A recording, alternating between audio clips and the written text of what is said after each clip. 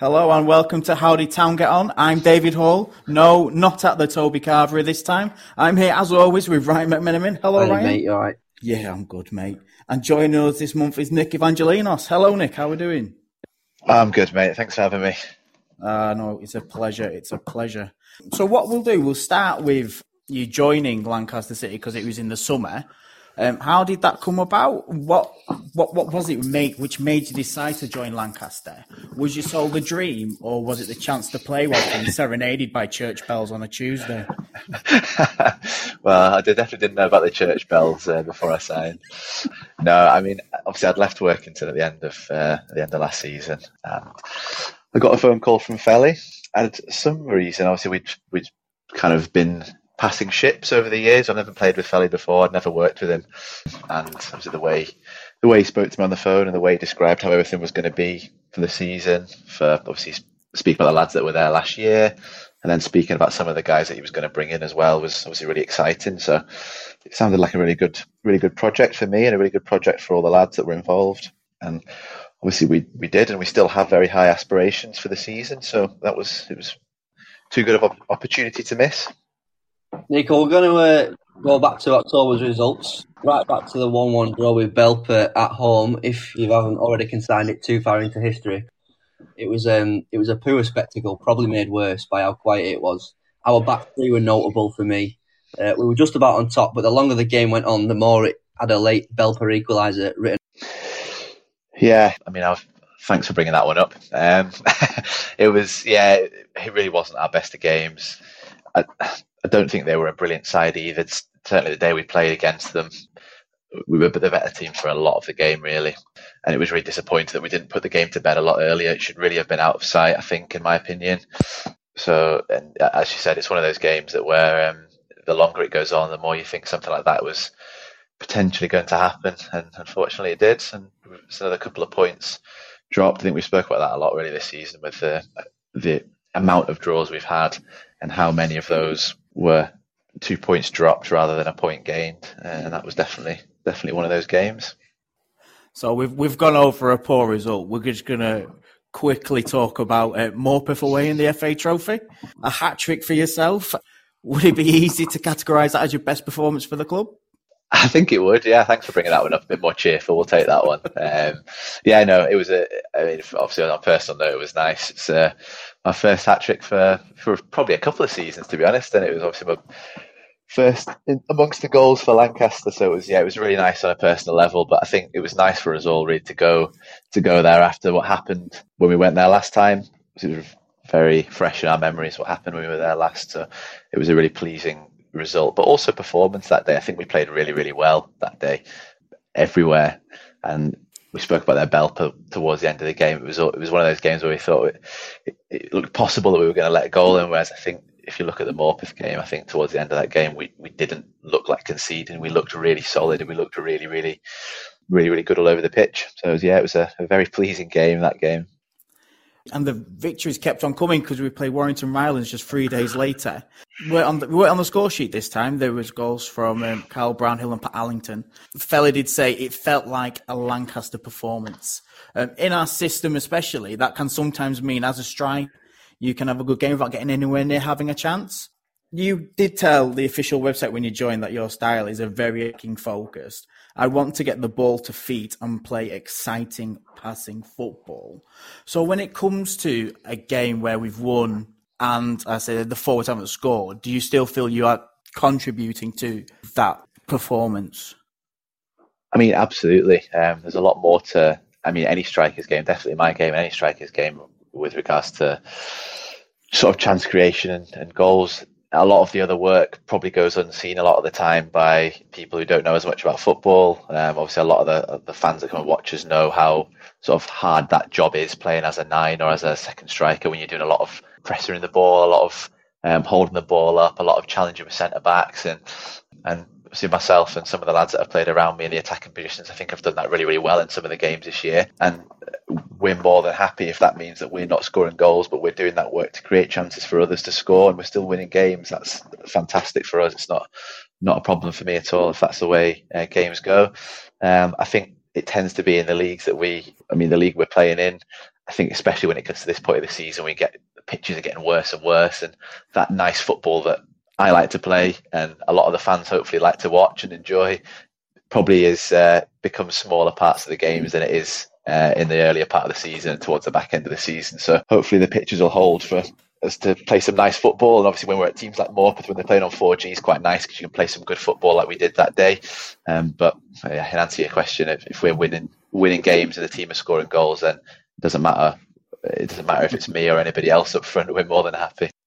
And then followed that victory against Rylands, we played Warrington Town. It sounded very similar to the game, but it went the other way and coming out losing that one, didn't we?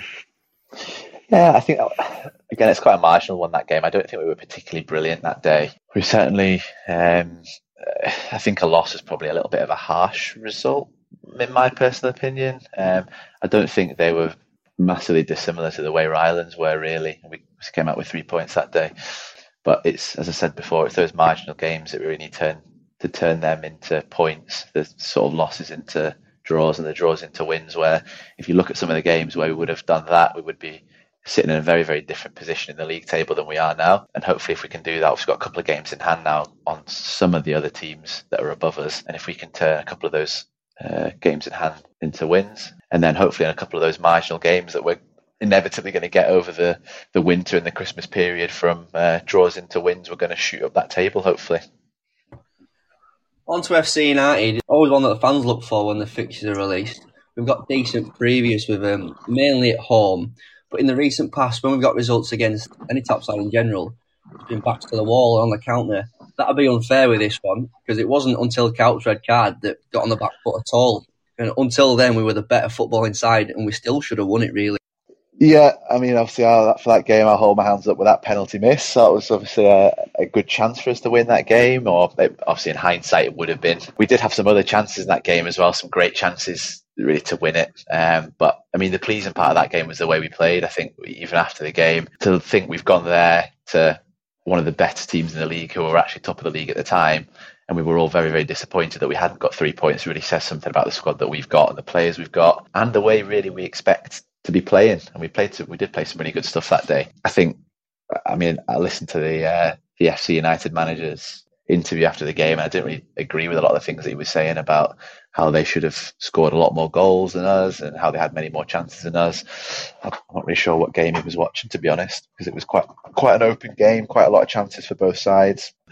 And I would have said on balance, we probably were, if anything, the better team and probably deserved to take all 3 points from that day. But as I said, going there and playing that sort of football is really exciting, and hopefully we'll have a few more days like that in the coming weeks. You and Sam have both taken pens this year, Sam Bailey. Are you the taker?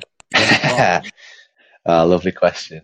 We kind of, I think a couple of the penalties in pre-season, we kind of took, I don't know whether we took one each or whether we've kind of shared them. The agreement really was, I think, as I understand, Sam took penalties last year. A lot of the clubs I've previously played for have taken penalties. So we kind of said we were going to play it by ear and sort of jointly take penalties depending on obviously who was on the pitch and what sort of situation it was in.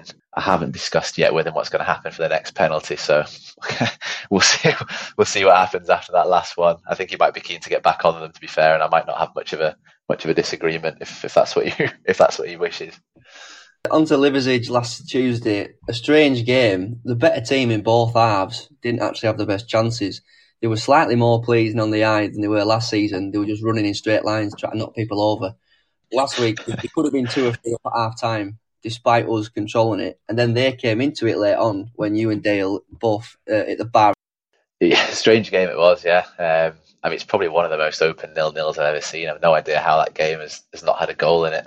I don't think the scoreline reflected the game at all. As you said, we both had periods of sort of prolonged possession, but not creating much. And then we also had times where we kind of almost counter-attacked and then had a few chances in a row. And that's exactly what I've been saying the last few times. It's one of those games where we should really have turned that 1 point into 3 points. And it's a marginal one, which we probably no one would have argued if we'd taken 3 points that day. So I was really disappointed that my free kick went off the bar, and Dale had a lovely strike from the edge of the area. It's gone off the post as well towards the end. And I think when you have those chances at the end, those are the ones that stick in your head, and probably same for the fans, the ones that you think about that so close to stealing all 3 points from them. But yeah, I understand Liversidge weren't the prettiest team to watch last year, and yeah, probably going to be much the same this year as well. On to Gainsborough in the trophy. Great finish from yourself for the second goal.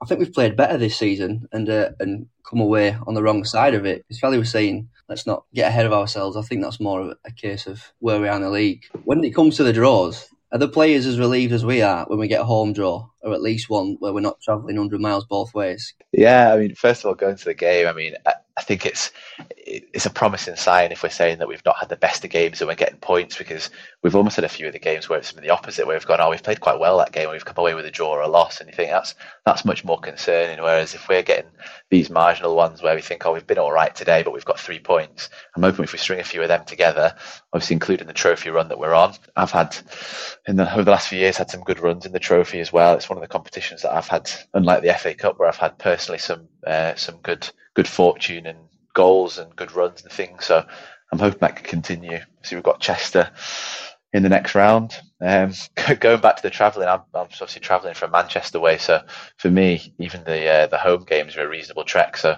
the ones around here, the away games aren't so bad. But when we're getting up to Newcastle and Cumbria and these places, there's lots of teams left in this trophy that we're going to get a lot of travelling. So we'll see how we get on. Hopefully we get through this next round at Chester and then and see where we get. A home draw would be nice, and it'd be nice to get all the fans there. Nice local game as well. I'm sure everyone's looking forward to that.